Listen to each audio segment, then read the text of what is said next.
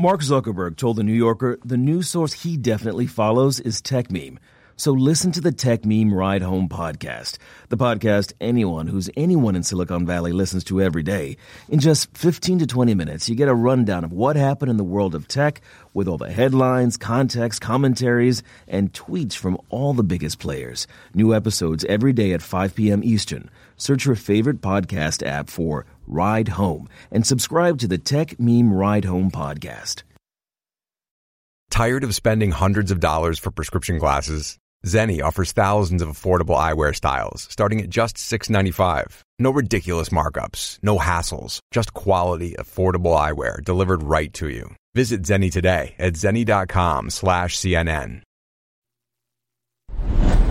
Good evening. Today, yet again, the White House has been backtracking and trying to explain away something the president himself said very clearly, as well as breaking news in a moment about a possible interview with special counsel Mueller.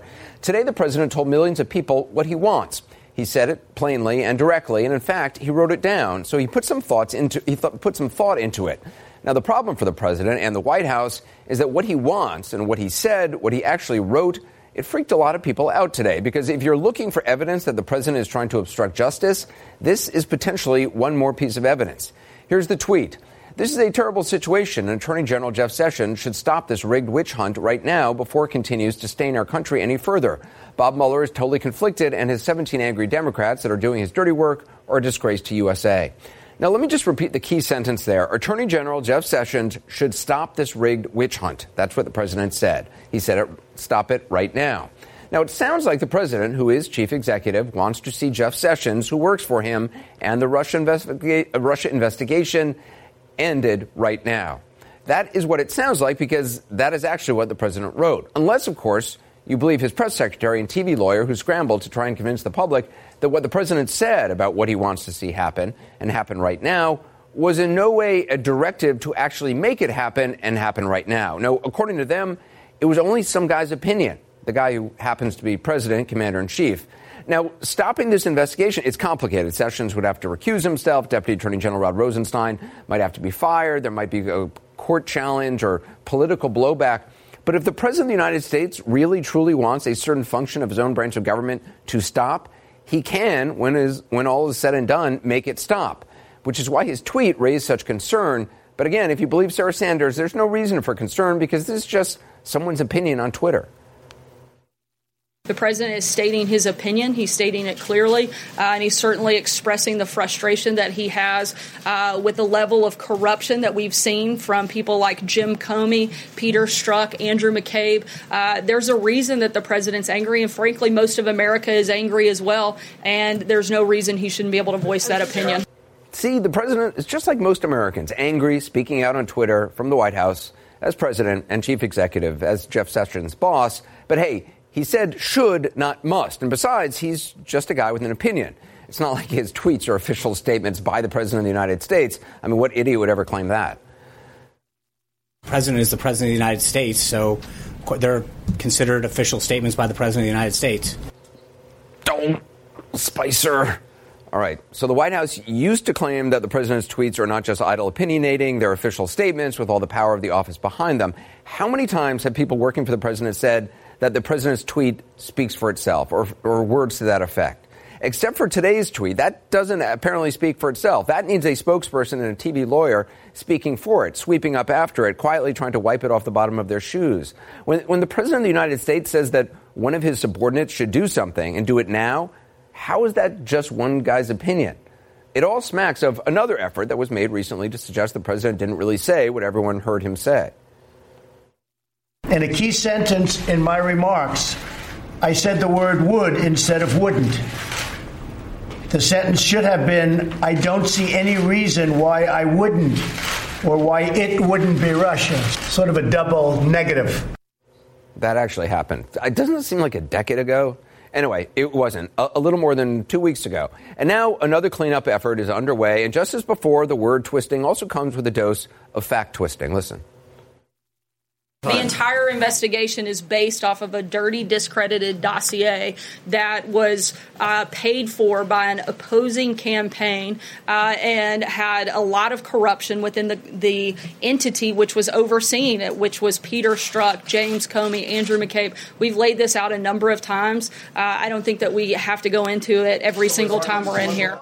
Now, keep it honest, what she said is simply not true. The investigation sprang from a number of sources. Former Trump campaign advisor Carter Page was under suspicion as far back as 2013, and it was fellow advisor George Papadopoulos' drunken boasting to an Australian diplomat in London that triggered the current investigation, not the Steele dossier, dirty or not. As we mentioned at the top, there's breaking news. The story centers on talks between the president's legal team and Robert Mueller over a possible presidential interview. We now have a better idea of the terms that Mr. Mueller may be offering. CNN's Evan Perez and Gloria Borger got the story. Evan joins us now by phone. So what do you know about where these negotiations stand right now? Well, Anderson, there is an important concession by the special counsel in this latest proposal. We're told that they finally got a response from the special counsel, first time in almost a month that they've heard back from the Mueller team. And in this proposal, they're essentially they're suggesting that they're willing to limit the number of obstruction questions that the president would be asked, but that he would still be asked some of those questions in a sit-down interview. So the president's team has been proposing this idea of a take-home test. I like to call it a take-home test, where the president gets to write answers to some questions about anything related to things that happened after he was inaugurated as president. So anything having to do with obstruction would come in this written test, so to speak. And so that's been where they've been pushing. And so we now have at least some movement from the Mueller team. But keep in mind, Anderson, they're still insisting that they want a sit-down with the president, and some of those questions will cover this very important question of obstruction of justice. Do we know at this point where things stand about any questions regarding collusion? Well, the collusion question, believe it or not, the Trump team has been open to having the president answer those questions, if there is a sit-down interview. Now, keep in mind, Anderson, I think Rudy Giuliani said this in his statements today, that the lawyers do not want Trump to do any interview at all, but obviously they have a client who is insisting that he does want to do an interview. He wants to sit down with Robert Mueller face-to-face because he believes that if he doesn't, he's going to get crucified politically. In terms of the tweets from the president this morning, I'm wondering what you're learning about what actually led up to them. Was there something he heard that made him unleash this? Yeah, look, he was in Florida yesterday, and he flew back on the plane with some of his friends, some of the people who have been around him, some of the former inner circle, people like Brad Powerscale and Corey Lewandowski were on the plane. And we're told, our Kevin Liptak on our team in the White House were told that essentially the president was being riled up by the talk on this plane, where they were encouraging essentially for him to try to figure out a way to end this investigation. That again, the problem is Jeff Sessions, because Jeff Sessions recused himself, and the way for this all to end is to simply get Jeff Sessions to end this. Obviously, there's a lot of detail that they're missing, which is that Jeff Sessions recused himself from this investigation, so it's not that simple. The president's team says that the president has the ability to shut down this investigation if he wants to. He's not doing that yet, and he's not firing Jeff Sessions, at least not just yet. All right, Evan Perez, appreciate it. With us now is Senator Richard Blumenthal, Democrat of Connecticut. He serves on the Senate Judiciary Committee. Thanks so much for being with us. The idea, first of all, this new reporting that the Mueller team is willing to reduce the number of questions. Does that make sense to you? Well, it makes sense to a point. As a prosecutor, both federal and state attorney general, I can see some limits, but this investigation cannot close without all of the relevant question about both the conspiracy to aid the Russians in attacking our democracy and also the obstruction of justice that is continuing in real time right before our eyes. You just laid out the word games that the White House is trying to play in walking back the president's very blatant and brazen threats to shut down this investigation, which itself is an act plausibly of obstruction of justice. It is remarkable the extent to which the president and the White House, I mean, are continually walking back things that the president has said. I mean, he says them very clearly. You know, he's whether he's thought about it or not. But I mean, in this case, he wrote it out. It wasn't just a slip of the tongue. And now they're saying, oh, you know, kind of ignore what he's actually said, when in fact in the past they've said, well, no, that's what the president actually believes. Absolutely right. And in fact, going back in history, the president of the United States actually has fired people on Twitter. Right. So to say should stop when it's the commander-in-chief has real instructional meaning. Do you believe this is obstruction of justice, this tweet? It's certainly very powerful and credible evidence of malign and corrupt intent, which is an element of obstruction of justice, and often the most difficult to prove.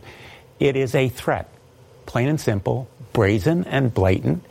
Its purpose and effect is to threaten and intimidate the special counsel. But there's also a subtext here, Anderson, which is all of the president's surrogates, his cronies on Capitol Hill that are calling for the impeachment of Rod Rosenstein, who controls this investigation, and the other kinds of intimidation coming from my colleagues, unfortunately, very unwisely on Capitol Hill on the Republican side.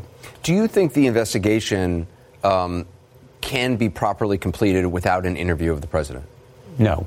The president has to be interviewed. Because to figure out intent?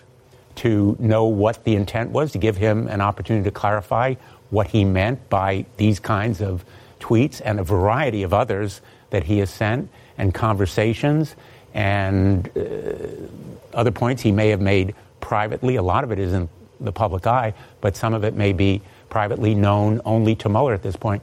Mueller knows a lot more than we do. If you were the president's attorney, though, you would not want him to sit down with Robert Mueller, would you? I mean, given what he said in front of Vladimir Putin on a world stage with cameras rolling, that they then have to walk back, I said wouldn't, I meant would. What he would say to Robert Mueller, there's just no telling what would come out of his mouth. That's why I think you're seeing this reluctance and constantly moving of goalposts by Rudy Giuliani about what he would accept as a condition for sitting down. Remember, just a couple of weeks ago, he said there has to be proof of a crime committed by the president. You have to show us your evidence before we'll sit down with you at all. Now they're using other goalposts. And I think that ultimately they are very, very reluctant, and understandably so, because the president is a tinderbox of potential perjury. Senator Blumenthal, thank you very much. Appreciate it. Other views now. Joining us, Harvard Law professor Alan Dershowitz, author of The Case Against Impeaching Trump.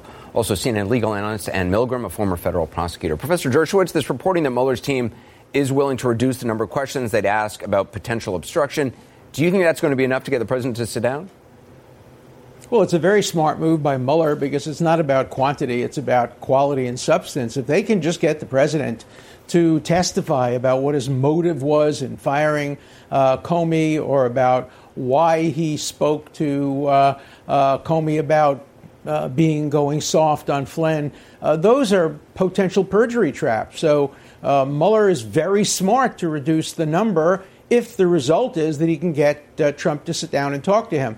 The lawyers are not happy about this. The lawyers do not want the president to answer any questions, because that would subject the president to a possible 1001 prosecution, that is lying to a prosecutor. And and remember, too, the lawyers are saying to him, look, you don't have to answer questions about your intent. We have a very good privilege argument that will probably prevail in front of a court. If you had the right and the power to fire Comey, then you cannot be questioned about why you did it any more than a senator or a congressman or a judge can be questioned about why they rendered a decision or a vote. So I think in the end, it's going to be very unlikely that the lawyers will lose this battle and the president will actually sit down and expose himself to a possible perjury trap. Well, yeah, I mean, Professor, you used the term perjury trap. It's only a perjury trap if someone wants to perjure themselves, isn't it? I mean, if no one's being that's forced. Not true. Well, no one's being forced to lie. I mean, it's a perjury trap. But you're forced. You correct me. Well, I will correct you. If you have the president saying something that he believes is truthful, and then you have another witness, Cohen or Manafort or one of the others, contradicting him without regard to who is telling the truth, you could get a perjury prosecution. And so I've often advised clients who have insisted to me that they will only tell the truth I say to them, but is it possible that any other witness will tell the truth different than yours? And if the answer to that is yes, in 53 years, I've never had a client sit down with a prosecutor, innocent, guilty, or in between. So you're absolutely right that for the most part, if you're completely innocent, the risks are lower. But there are risks, even if you're innocent, if you have people who are being squeezed. Remember that Judge Ellis has said about Manafort that they're not really interested in him. They're trying to squeeze him. And he used the term, a term that I have used for years, saying sometimes you can squeeze a witness not only into singing, but composing. And if you can get a witness to compose, then it really does become a perjury trap. But, Ann, I mean, the biggest perjury trap is having a witness who is prone to lie. No question about it. And also, I think, the way that the professor's describing perjury, it makes it seem like if there's two completely different versions of events, someone can be charged with perjury. In my experience as a state and federal prosecutor, that's not the case. To prove perjury is a very high standard, and you actually have to be able to prove to a jury that one version of events is false. And so, again, I tend to think the same way most people do, that, if you have nothing to hide and you're going to tell the truth, you should go in and talk to the investigators. Professor Dershowitz. That's why you're not a defense lawyer. That's why you're not a defense lawyer. If you were a defense lawyer, you'd understand completely that it's enormously risky to go in and tell the truth if somebody is telling a different truth, and if prosecutors have an interest in promoting the truth that the other person is saying. If I could switch a little, risky. If I could switch a little, I mean, I think it's worth debating this question of perjury, but I'll tell you my view. My view is that the president doesn't want to go in. And so we talk a lot about whether or not the lawyers want him to go in or don't want him to go in. And I think that Mueller very much wants him in. And so what we're seeing a little bit is this dance. And, my view is, look, people tell the president not to tweet. He tweets all the time.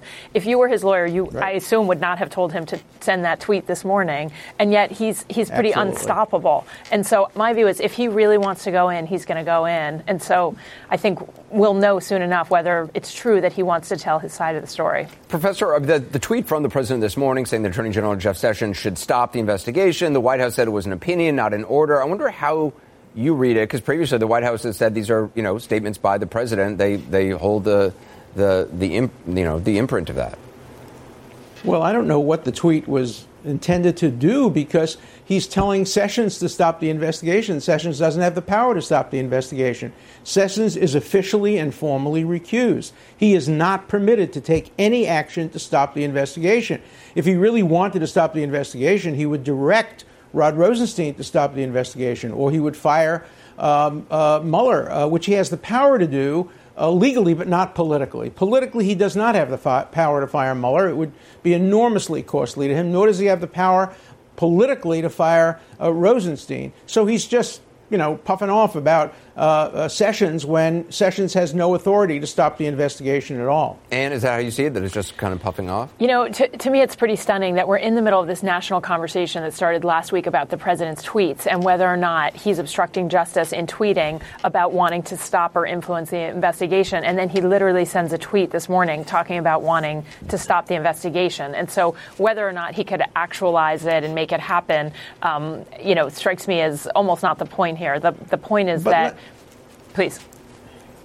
Now, finish your thought. And just finish your thought. The dangers. Hold on. I just want to finish your thought. I thought you were done. The conversation about tweets to me is tweets can absolutely be used against someone in a court of law. People's words are used against them all the time. And it is one of those things where, to me, the tweets will be looked at all together. And there are multiple tweets that I think could pose legal jeopardy to the president. And so, obviously, it's stunning to me that he would be tweeting about this today. Yeah. Professor, finally. I just want every American to think about what it would mean if we started prosecuting any American, the president or anybody else, for expressing strong views about the unjustness of a prosecution. Any defendant feels that the prosecution or the investigation against him is unjust. Every one of my clients has railed against prosecutors. Right, but your clients don't have the power to stop that threatening prosecution. Now, of course, that's right. But he doesn't have the power to stop it through Sessions, and he really doesn't have the political power to stop it. I just want to talk about the civil liberties implications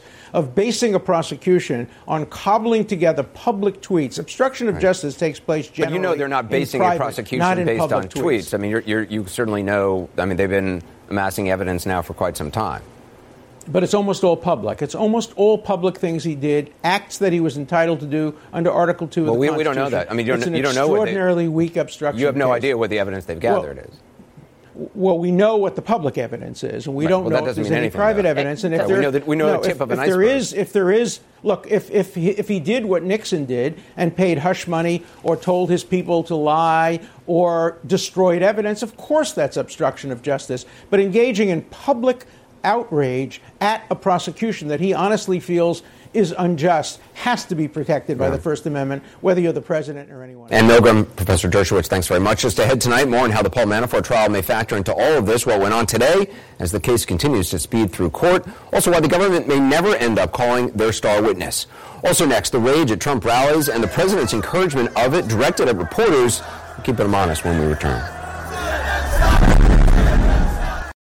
Tired of spending hundreds of dollars for prescription glasses? Our friends at Zenni Optical offer a huge variety of high-quality, stylish frames and state-of-the-art optics starting at just $695. You can get multiple frames with this great pricing for less than one pair elsewhere. Start building your eyewear wardrobe from the comfort of your own home at Zenni.com. With the latest trends in eyewear available in hundreds of frame styles and materials, there isn't a better way to change it up for every season. Plus, Zenni offers prescription sunglasses at incredible prices. Visit Zenni today at Zenni.com/CNN. That's ZENNI.com/CNN. If today's attempt at downplaying the president's Russia tweet veered into the comical at times, this next issue has not. It is flat out disturbing. It happened at a Trump rally yesterday, and it was something the president encouraged people to do, as he often does, something he's repeatedly encouraged people to do.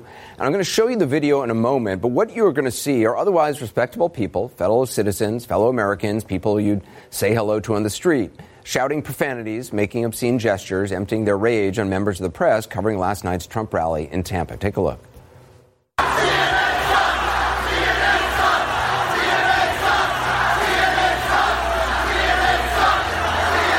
So it gets worse, as you'll see in a moment. One of the things that's alarming about this, besides the very real potential that this kind of anger can easily lead to violence, is that instead of taking steps to tamp down the anger, curtail the protesters, even just admonish them, the President of the United States has encouraged them. He even retweeted some of the video out to his millions of followers. And if you think anyone in the White House has the courage or the conviction to criticize what the president is encouraging, you would be mistaken.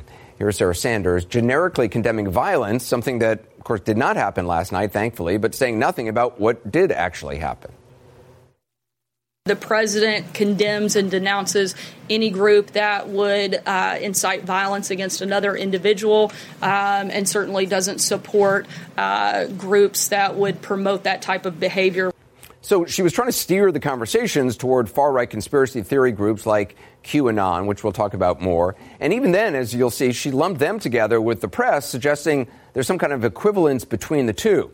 In fact, there was another reporter in the briefing pointed out that's not the issue. At issue, or at least not for now, it's not the issue. The issue at hand is the kind of open display of rage last night that the president is encouraging in rallies and on Twitter. Now, here's some of the video that CNN's Jim Acosta put up on Instagram. I want to play it through a couple of times. First as the camera saw it, then with portions highlighted, so you just get a better idea of what Jim and other reporters were surrounded by last night in Tampa while simply doing their constitutionally protected jobs.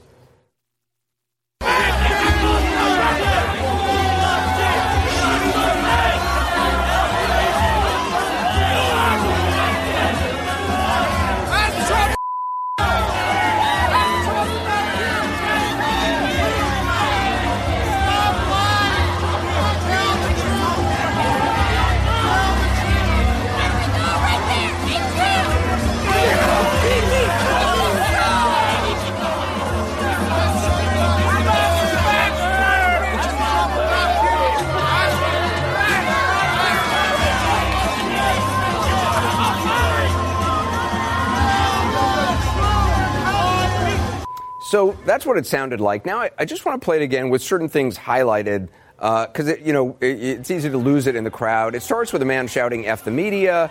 And again, everyone you see here, there could be your neighbor. They could teach your kids science. They could be in your carpool. They could be saying prayers next to you in church. But at these rallies, that potential churchgoer might be raising the middle finger, shouting, as another man does, stop lying into the camera. That guy. Now, there's another lady who first raises one middle finger. This lady right here is very charming. Then she raises both fingers, shouting, "You suck, you suck." You're only seeing less than a minute of it, but this kind of thing went on a whole lot longer. And again, the president saw fit to encourage it on Twitter. And again, Sarah Sanders did not see fit to just condemn it simply and without reservation. The president, as I just said, does not support violence against anyone or anything. And we've been very clear every single time we've been asked about that. When it comes to the media, the president does think that the media holds a responsibility. We fully support a free press, but there also comes a high level of responsibility with that. The media routinely reports on classified information and government secrets that put lives in danger and risk valuable national security tools. This has happened both in our administration and in past administrations. One of the worst cases was the reporting on the U.S. ability to listen to Osama bin Laden's satellite phone in the late 90s. Because of that reporting, he stopped using that phone and the country lost valuable intelligence. So as for the last part of what you just said there, the bit about reporting accurately and fairly, yes, certainly people in the media get things wrong. I've gotten things wrong, not often, but we do. And when that happens, we correct it, sometimes within seconds or minutes, as fast as we can. The same cannot be said of Sarah Sanders or the president or others in the White House. Keep it honest, though the example Sarah Sanders mentioned there about Osama bin Laden and the phone, that's actually not true. The Washington Post fact-checkers ran it all down 13 years ago. By the time the story Sarah Sanders was apparently referring to ran in September of 1998, bin Laden had apparently already stopped using his satellite phone. In fact, CNN's Peter Bergen, who's reported extensively on this, as early as 1997, met with bin Laden. Bin Laden's men were already concerned about electronic surveillance back by 1997. Quoting the Post headline now, "File the bin Laden phone leak under urban myths." Now, we'll see if Sarah Sanders corrects herself in a few minutes or a few hours or a few days or whenever she may have a next press conference. I doubt it. We'll see if she holds herself to the same standard that we hold ourselves to. Joining us now is CNN senior political analyst David Gergen. I mean, you know, I always try to use the example if the president was a Democrat and you had, a Democratic president encouraging people at rallies to scream at reporters. Yes. Reporters would be outraged about it. I mean, if they were screaming at Fox News, get off the air, and when anybody does that, that's abhorrent. Yeah, I agree. But there are some reporters of other networks who are coming to the defense of CNN on this, and Jim Acosta in particular. The publisher of the New York Times went to see the president recently, and he made the point in which I think is exactly right. The whole charge is about fake news. It's very, very disturbing. But the serious issue is when the president starts calling the press enemies of the people. Right. That's an old phrase, comes out of a Stalinist background. And it really makes them sort of traitors to the country. And there were some hints of reporters being called traitors last night. And if you put that together, the enemies of the people together, along with a rally, which has a mob quality to it, and then along with a culture of gun violence, that's a very combustible mix. Well, also Sarah Sanders then, talking about enemies of the people, traitors, right. She's talking about revealing classified information. I mean, there are so many examples of reporters holding back on reporting things at the request of intelligence agencies so that sources and methods are protected or lives are not endangered or operation put in risk. I've been involved in many occasions when the head of the CIA or someone, they say the Secretary of Defense or the president himself might call a publisher and say, would you please withhold this? Right. And because here's what's at stake. When we had our hostages in Iran, for those 400 and plus days, no leaks. They were protected the whole time by press who knew they were in there, but didn't want to endanger their lives. So we have a president, when he comes in, takes an oath to protect the constitutional rights of all Americans. And what this president and this White House seem to not to accept is that that's their responsibility at these rallies to ensure that a free press can exercise the day-to-day It's also so interesting because, the president has spoken about the importance of the Second Amendment many times. You expect the president, and again, I know Donald Trump is a rule breaker, and that's why he got elected, and people want to see things shaken up. But you do expect the president to defend the Constitution of the United States and to explain the intricacies of the Constitution and the sometimes uncomfortable difficulties that the Constitution, enforces on the country. And that's not something this president has done or really seems willing to do in any way? I'm afraid not. I mean, it's as if he's read parts of the Constitution, like the Second Amendment, but is not terribly familiar with the history of other parts of it, like the First Amendment. But I will tell you this, Anderson. What we saw last night is what we saw frequently in Sarah Palin rallies way back when in the early part of it. And John McCain, who was her running mate and the presidential nominee, went to those rallies and said, "Stop it. Let's end this." That's the president's responsibility. And unless he stops this soon, I will tell you, if there is violence against any reporter that's tied to this, the blood is going to be on his hands. I mean, it seems... one doesn't want to predict anything, but the idea of violence occurring, somebody who's disturbed, being motivated by this, rightly or wrongly, in their, certainly in their mind, they would be right. But even if it's not what the president said, just this kind of a mob atmosphere, violence, it doesn't take much. It doesn't take much, and now we've got this new element of the Qanon, and which we're reporting on tonight as well. Which there are a lot of people, not a lot, but a number of people there last night with shirts saying, with Q on it. It's strange, but there are a lot of conspiracy theorists there. Right. Conspiracy theorists are known to act on them. Yeah. And sometimes use violence as in the pizzeria situation. David Gergen, appreciate it. Thank you very much. Day 2 of the Paul Manafort trial, and prosecutors at the urging of the judge are speaking through their case. There was a lot of testimony about what the government says was Paul Manafort's lavish lifestyle, including details in that $15,000 ostrich jacket. The latest from the court just ahead. Remember, to create an ad like this one, visit purewinning.com/CNN. Day 2 of the Paul Manafort trial focused on what prosecutors said was his lavish lifestyle, paid for by wire transfers from offshore accounts. Government lawyers also told the judge they might not call his longtime deputy, Rick Gates, as a witness. Now, in the courtroom today for us, CNN's Jessica Schneider, who joins us now. So did we learn today more about how Manafort paid for all these expensive purchases? Yeah, we did, Anderson. Prosecutors, they're going to great lengths to showcase Paul Manafort's lavish lifestyle. So to do that, they called 6 vendors to the stand. These were employees at Mercedes-Benz, also high-end retailers in Manhattan for luxury men's clothing. And all of these vendors, they said the exact same thing. They said that Paul Manafort paid them through wire transfers through these offshore accounts. And these were really some really heavy price tags here. Paul Manafort paid contractors about $1.13 million for home improvements. He also paid close to $500,000 to a men's clothing store boutique, as well as $123,000 at that car dealership, Mercedes-Benz. So really what prosecutors are trying to do here, they're trying to lay out exactly how Manafort got all of this money from his Ukrainian lobbying, and then also how he tried to hide these payments in these offshore accounts as well as these shell accounts. Anderson? I was very confused yesterday, as you know, about the notion of an ostrich coat, which I thought meant ostrich feathers. Sadly, it apparently doesn't. There were pictures introduced into evidence, right?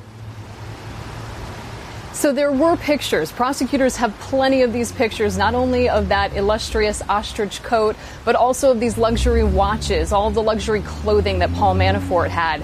And what's interesting about this is they have entered it into evidence. However, the jury has not actually seen these photos. The judge has wanted to keep this case moving along.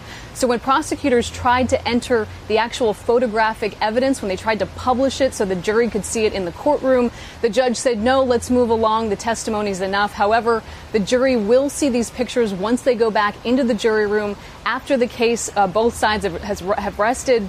When they go into their deliberations, of course, they're not allowed to watch TV, not allowed to see any of the news articles about this trial. So likely, Anderson, they won't be seeing it on your show or elsewhere. But yes, they will get these pictures that show just how lavishly Paul Manafort lived. The ostrich coat is a little disappointing, to be honest, now that I've seen the picture. Did the prosecution say why they might not call Gates as a witness? You know, it's quite possible that the prosecution was just bluffing here, because when they said we might not, it actually came during questioning of an FBI agent, and he introduced some of the evidence that they got during this raid of Paul Manafort's condo last summer. And one of the items said Gates' agenda. So as soon as that came up, the judge stopped the proceeding. Again, the judge has been very vocal here. And the judge said, why are you questioning him about something Gates did, Gates' work product? If you're going to have Gates up here testifying, testifying. That's when prosecutors said, well, we might not. So it's possible it was a bluff. It's also possible they're trying to throw the defense team off their game because, of course, the defense has said they will rely on Rick Gates' testimony essentially to discredit him as the real liar, the real stealer, the real embezzler. So it remains to be seen. There were also more details that came out today about the raid at Manafort's house.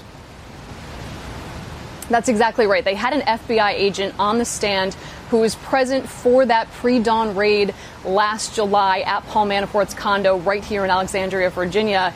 He really laid out what happened. Now, at the time, there were some reports that this was a no-knock raid, that FBI agents just burst into the home. This FBI agent said no. We actually knocked 3 times, waiting before each and every knock. And then when there was no answer, we entered the home with a key we had. That's when we saw Paul Manafort standing there. Of course, Paul Manafort has portrayed it as him being stunned. FBI agents at that point did take hundreds of documents, all of which they're relying on heavily in this case for their prosecution. Anderson? Right. Jessica, I appreciate it. Joining me now to discuss, CNN senior legal analyst Preet Bharara, who used to be the U.S. Attorney for the Southern District of New York.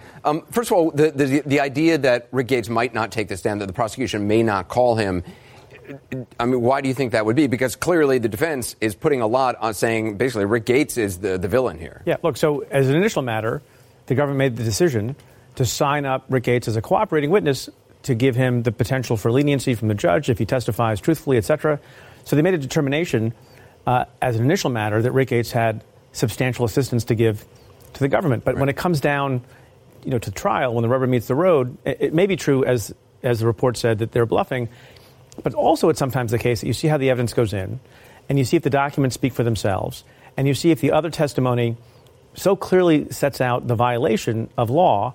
In this case, some of those being Paul Manafort had an interest in a foreign bank account, didn't disclose it. That's not very complicated. Mm-hmm. You don't need a lot of commentary. So they don't need a lot of narrative. They might not even need Rick Gates. Right, because the problem with Rick Gates is with every cooperating witness, it's someone who's testifying to a little bit save his own skin. Right. So you always have that layer of it. And they're going to go after him because correct. And not only that, one of the things that Rick Gates pled guilty to was lying to the FBI. Not just any kind of lie to the FBI, lying in the context of trying to get a disposition for himself.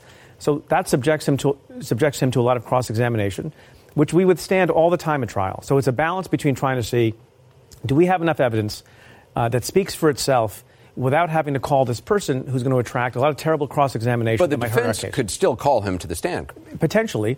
But he would have less power if the prosecution hasn't called him and sort of put a lot of weight onto what he has to say. Yeah, but you have to be careful what you wish for, because in some ways Rick Gates also, presumably, given that the government signed him up, has the baggage, yes, but also probably has a lot of devastating commentary he could give about the intent of Paul Manafort. So if the defense calls him up, that could still come out as well? Yeah, it would all come out, because then the prosecution would cross-examine as to all those other things. So it's unclear. Sometimes it would also be very bad for the defense, I think, in some ways, if the prosecution doesn't call Rick Gates, even though the defense can call him. They made a big show of how terrible Rick Gates would be. It's a little bit of a different circumstance when it becomes a defense witness versus a prosecution witness. Interesting. The idea that Manafort was paying for all this stuff directly with wire transfers. I didn't know you could do that at stores, but is that legal? Because only ostrich coat stores. Apparently. But it just seems, if he's not paying taxes on this stuff, isn't it idiotic for him to get wire transfers from offshore banks into stores? Doesn't the government track that? Yeah, well, there's a lot of idiocy in crime generally, and it seems that Paul Manafort is no exception to that. It seems like he was making a lot of money. He could have paid taxes on that money. What's interesting in some of the reporting that we've seen about the trial is that the prosecutors are making a big deal of how he spent the money. The lavish lifestyle, the ostrich coat, you talked about it at some length this evening, which can sway the jury and have the jury feel, well, this person was motivated by greed and was cheating in a way that is offensive to the jury. But you do have to be careful about that. You can overdo it, and you can be not proportional about it. Right. And jurors begin to see if you're piling on. So I wasn't there at the trial. I assume it was done elegantly and proportionally. But you do have to be a little bit careful because it doesn't matter if he was spending money on an ostrich coat or for his mother's surgery. The crime is the crime, and how he spent the money actually doesn't matter necessarily. And I got to say, looking at those coats, it's not sort of like, oh my God, I can't believe he bought that brown coat. I mean, it's just like a bunch of coats. I mean, I don't know how. I'm not familiar with ostrich. I don't wear. I thought it was going to be feathers. In which case, I was like, that. I'm a wool guy. Wool guy. All right, give it time. A few years in TV, you'll be wearing ostrich. All right, I follow you, sir.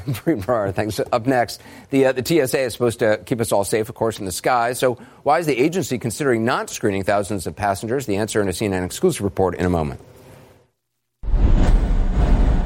I'm Andy Katz from March Madness 365, and on this edition of our show, I'll be joined by Syracuse's Tyus Battle. I've been just trying to improve all facets of my game, just being able to be more offensive, throwing the ball different ways, shooting the ball, I think that's improved, and just my playmaking ability as well. Subscribe to March Madness 365 now at Apple Podcasts and Spotify.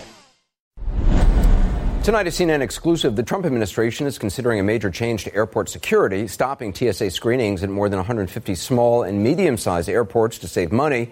Screenings that started after the September 11 terror attacks to keep everybody safe, of course. The reporting that broke late this afternoon is already making waves. Details now from CNN's Renee Marsh. TSA is considering allowing thousands of passengers to board commercial airplanes across the United States without being screened. That's according to internal documents obtained by CNN. The documents from June and July outline an elimination of security screening at small and some medium-sized airports that operate commercial planes with 60 seats or fewer.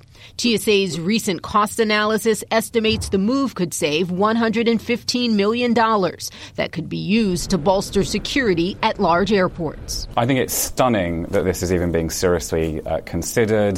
The proposal does not list which airports could be impacted, but says screening would be eliminated at more than 150. TSA currently screens passengers at 440 airports. According to the proposal, passengers and luggage arriving from these smaller airports would be screened when they arrive at major ones. Their operating theory is attacks with small aircraft would not be as attractive a payoff to terrorists because the potential for loss of life would be less than what terrorists could achieve with larger planes. National security experts disagree. ISIS, their message is attack in any way you can, big or small, against anybody that you can go after. And so the opportunity to go after a 50-person passenger jet or aircraft is going to be very attractive to the group in terms of its messaging. In an email to CNN, TSA said, quote, "This is not a new issue. The regulations which establish TSA does not require screening below a certain level. So every year is, quote, the year that TSA will reconsider screening." CNN asked TSA to point us to that regulation. The agency has not responded. 20 TSA employees recently met to evaluate the cost-saving proposal that could mean less hassle for thousands of travelers. The group determined the plan could increase security vulnerabilities at airports, but overall, the risk is low. And Renee joins us now with more. So I understand there have been some new developments just since your story broke. Right. Well, Anderson, after our story broke, TSA sent talking points out to all of its senior leadership communicating just how to respond to the many inquiries at airports nationwide. And the talking points note that a final decision has not yet been made. And it goes on to say that TSA remains very committed to its very core mission. And it says that any potential operational changes to better allocate limited taxpayer resources are simply part of pre-decisional discussions and would not take place without a risk assessment. And, you know, it is CNN's reporting that there was a risk assessment completed. So, I mean, is this the first time TSA has considered this? Because in their statement, it seemed like it's something that every year is kind of under review. Right. And some of our sources who've been at TSA for quite some time push back on whether they're being loose with the word consideration. We do know this. The idea was floated as far back as 2011. It met a lot of resistance from cities, states, the airline industry, and even Congress. The proposal has since been resurrected. But the people within the agency who are veterans who've been there for quite some time say, this is different. This proposal involved a cost analysis as well as a risk assessment. They say that doesn't happen every year, Anderson. All right. Renee Marsh, appreciate it. Thanks. I want to check in with Chris, see what he was working on for Cuomo Prime Time at the top of the hour. Chris? Well, you and I disagree about Twitter. I say that the tweets matter, especially the president's. You tell me not to go so heavy on Twitter in general, but tonight I win. And here's why, Anderson. I'm going to make a case tonight. We're going to point out on the magic wall why the tweets matter on two levels. Why they may matter to prosecutors, and not as opinions, but as potential admissions, and why they matter on a larger part of our political reality right now with the introduction of the president's new conspiracy pals of QAnonymous. Yeah. I should point out, I'm not saying the president's tweets don't matter or tweets in general don't matter. I'm just saying your tweets, you just need to back off a little bit. You don't need to put your heart into them. I stretched what you usually say for effect and to play to advantage. But you are actually telling the truth. You usually limit it just to me. It just wasn't as helpful to me in this argument. I just think you'd be happier in general, but maybe not. All right. Anything's got to help. All right. I'll still follow you on Instagram. Chris, thank you very much. David Gergen mentioned it early in the program. Chris just mentioned as well. We're going to take a look at a potential element of some Trump rallies, including one last night. Members of this group called QAnon. You see the sign there, believers in conspiracy theories. Their movement is only now surfacing to a larger audience. We'll detail what it is ahead. Hey, it's Howard Beck, and I've got former NBA champion and current Yes analyst Richard Jefferson on Bleacher Report's The Full 48. For me, winning the championship just validated, me from a standpoint of all I ever wanted to do was win. All I ever wanted to do was win on a high level. And so to get that, then it just made everything feel like it was worth it. The Full 48 is now available on Spotify. And of course, you can always listen and subscribe on the Bleacher Report app, Apple Podcasts, or wherever you listen to podcasts. Well, there's certainly a lot of conspiracy theorists out there these days, but you may not know very much about a group called QAnon, a group that embraces a wide array of these theories. You could see some signs at last night's Trump rally, and QAnon's visible presence is growing. Randy Kay tonight has an explanation. QAnon is a fringe group built on conspiracy theories and devoted to Donald Trump. The Q represents a real person, someone who is anonymous, who claims to have access to government secrets, intel that he or she refers to as crumbs, that are revealed in dark corners of the web. Those so-called classified secrets, all of them false, then are shared on websites like Facebook, Twitter, and YouTube. Some of the conspiracy theories that have been shared under the banner of Q, that the Las Vegas concert shooting was actually a botched attempt to assassinate the Saudi crown prince, and that President Obama and Hillary Clinton are actually the ones under investigation by Robert Mueller, not the Trump campaign. Also, that Trump was pretending to favor Putin, so it would force an investigation into the Democrats. The group seems to have grown stronger last year after the president said this. You guys know what this represents? Well, maybe you can calm before the storm. Weeks later, reports say someone calling themselves Q began posting cryptic messages in an online thread called Calm Before the Storm. Q claimed to be a high-level government insider. Followers believe Q even flew on Air Force One. At one point, QAnon had falsely suggested certain Hollywood celebrities were pedophiles, posting video of the alleged victims on YouTube. Another theory that gained steam, lies about slain DNC staffer Seth Rich. Explosive developments in the mysterious murder of former DNC staffer Seth Rich. One of the theories posted read, Q bombshell. Debbie Wasserman Schultz ordered Seth Rich's murder and suggested someone has put together some very significant QAnon breadcrumbs and baked a bombshell loaf of bread. Police say it was a botched robbery. Wasserman Schultz called the rumors vile. More recently, QAnon evangelists started bombarding a reporter for the conservative website The Daily Caller, insisting he ask about QAnon at the White House briefing. He refused to do it. I have people commenting on my personal Instagram photos saying I'm a coward who needs to do my damn job and ask about Q. So, yeah, it was like a nonstop of 3-4 days of online harassment. While it's unclear how many people believe these lies, awareness of QAnon really began to mushroom after the so-called Pizzagate conspiracy, a wild theory that falsely connected high-ranking Democratic officials to an alleged child trafficking ring at a pizzeria in Washington, D.C. But people believed it, leading to one man opening fire on the restaurant. No one was hurt, but some worry it could be a precursor of violence, spawned by the group's outlandish claims. Randy Kay, CNN, New York. Weird. Quick reminder, don't miss our daily interactive newscast on Facebook. It's called Full Circle. You can see it weeknights at 6:25 Eastern at facebook.com/Anderson Cooper Full Circle. The news continues. I want to hand it over to Chris for Cuomo Prime Time. Chris?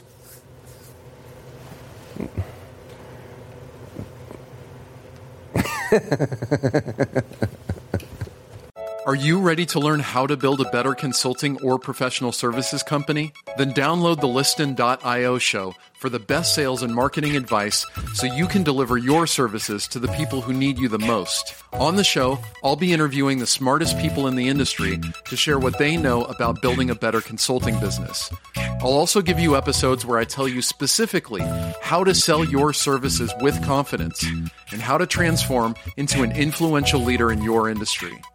Your happy clients probably want to help you. It's too hard for them right now. You're asking them to do too much of the selling that you should be doing.